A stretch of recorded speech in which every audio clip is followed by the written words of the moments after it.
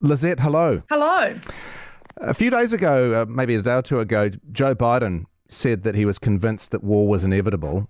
Does it look like that he was right? Well, that's the multi-million-dollar question. I think the confusion that people have is that they think he says an invasion is imminent, it doesn't happen, that means he was wrong. But the US is embracing what they describe as information warfare, which is a concept whereby they try and steal Putin's thunder, they try and rob him from that surprise element by calling him out and announcing it's going to happen and try and discourage him from going ahead with it. So just because the invasion isn't happening as imminently as they have said time and time again, it doesn't necessarily mean their intelligence is wrong. Perhaps it's working. So there have been reports of dramatic escalations. What is the latest for the last sort of 12, 24 hours? Sure. So, in the eastern area of Ukraine, which has always been the ongoing conflict area of this country and their ongoing battle with Russia, the most recent information we have is that 2 Ukrainian soldiers have been killed in the escalating fire. There's a lot of tension there.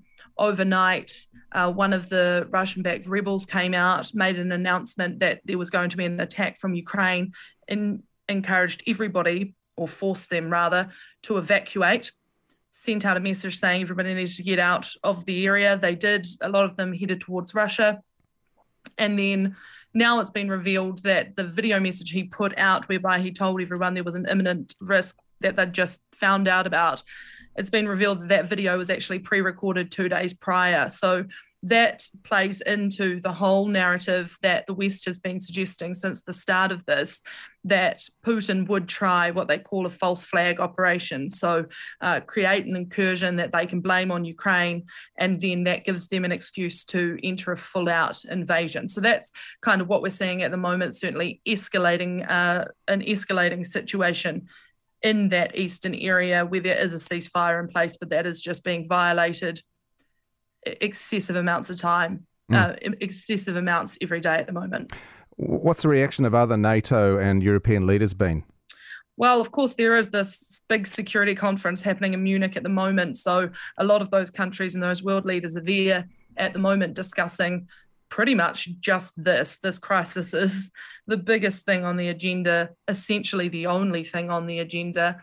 The conversation is always positive in terms of what they say they can offer and how supportive they are of Ukraine. And they've talked again about all the sanctions they're going to bring in if this invasion goes ahead. But all of the words are growing very tired for Ukraine, not just for the members of the public here who are very frightened and feel like they have no support on the ground from these other countries, but certainly from the president, who today came out with some very, very strong language and said essentially the US needs to step up, tell us at least what those sanctions are going to be, because your sanctions are no good to us once our city's been bombed, once our economy has crumbled, once there's military firing at us from all angles. Your sanctions are no good to us. You have to say it now so that Putin knows what's at stake here. So certainly the relationship between the West and Ukraine is even feeling quite strained at the moment.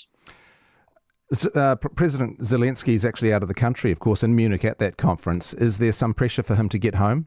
I think not that I've heard on the ground. Certainly people are just very anxious about the situation, but overall the feeling towards Zelensky is that it's fairly positive. The people here are supportive of what he's doing. They're definitely supportive of the latest development in that he's calling out the West for perhaps not doing quite enough. That is what I've heard the whole time I've been here, that the public really doesn't think the United States in particular has their back.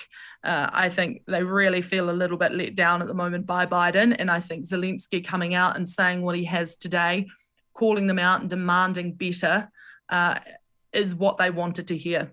Can the Ukraine defend itself?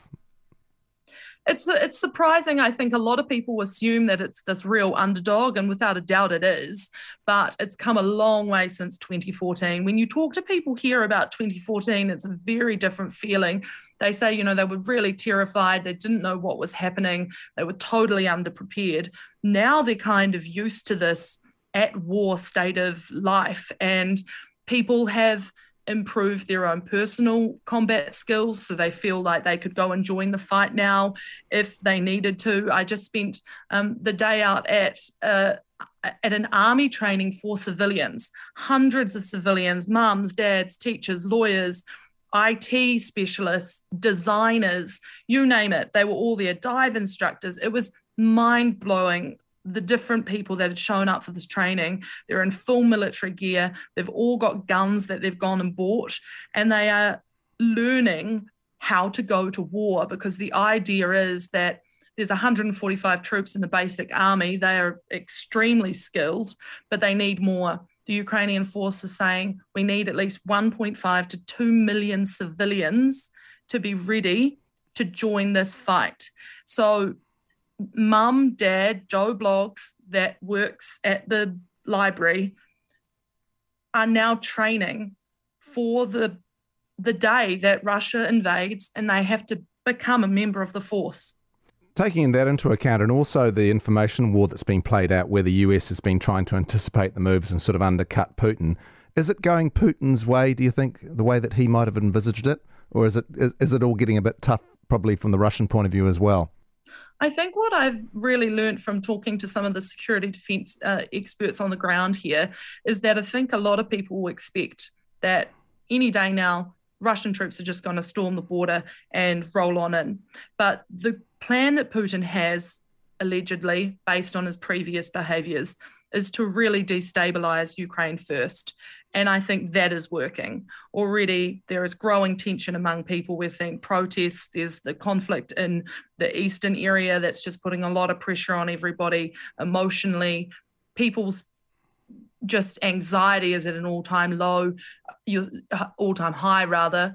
You're seeing the pressure going on the president to say stronger words towards the West. All of this back and forth is playing into this narrative that Putin needs to justify his invasion eventually. So I think the feeling you get on the ground here is that it's not going to happen tomorrow.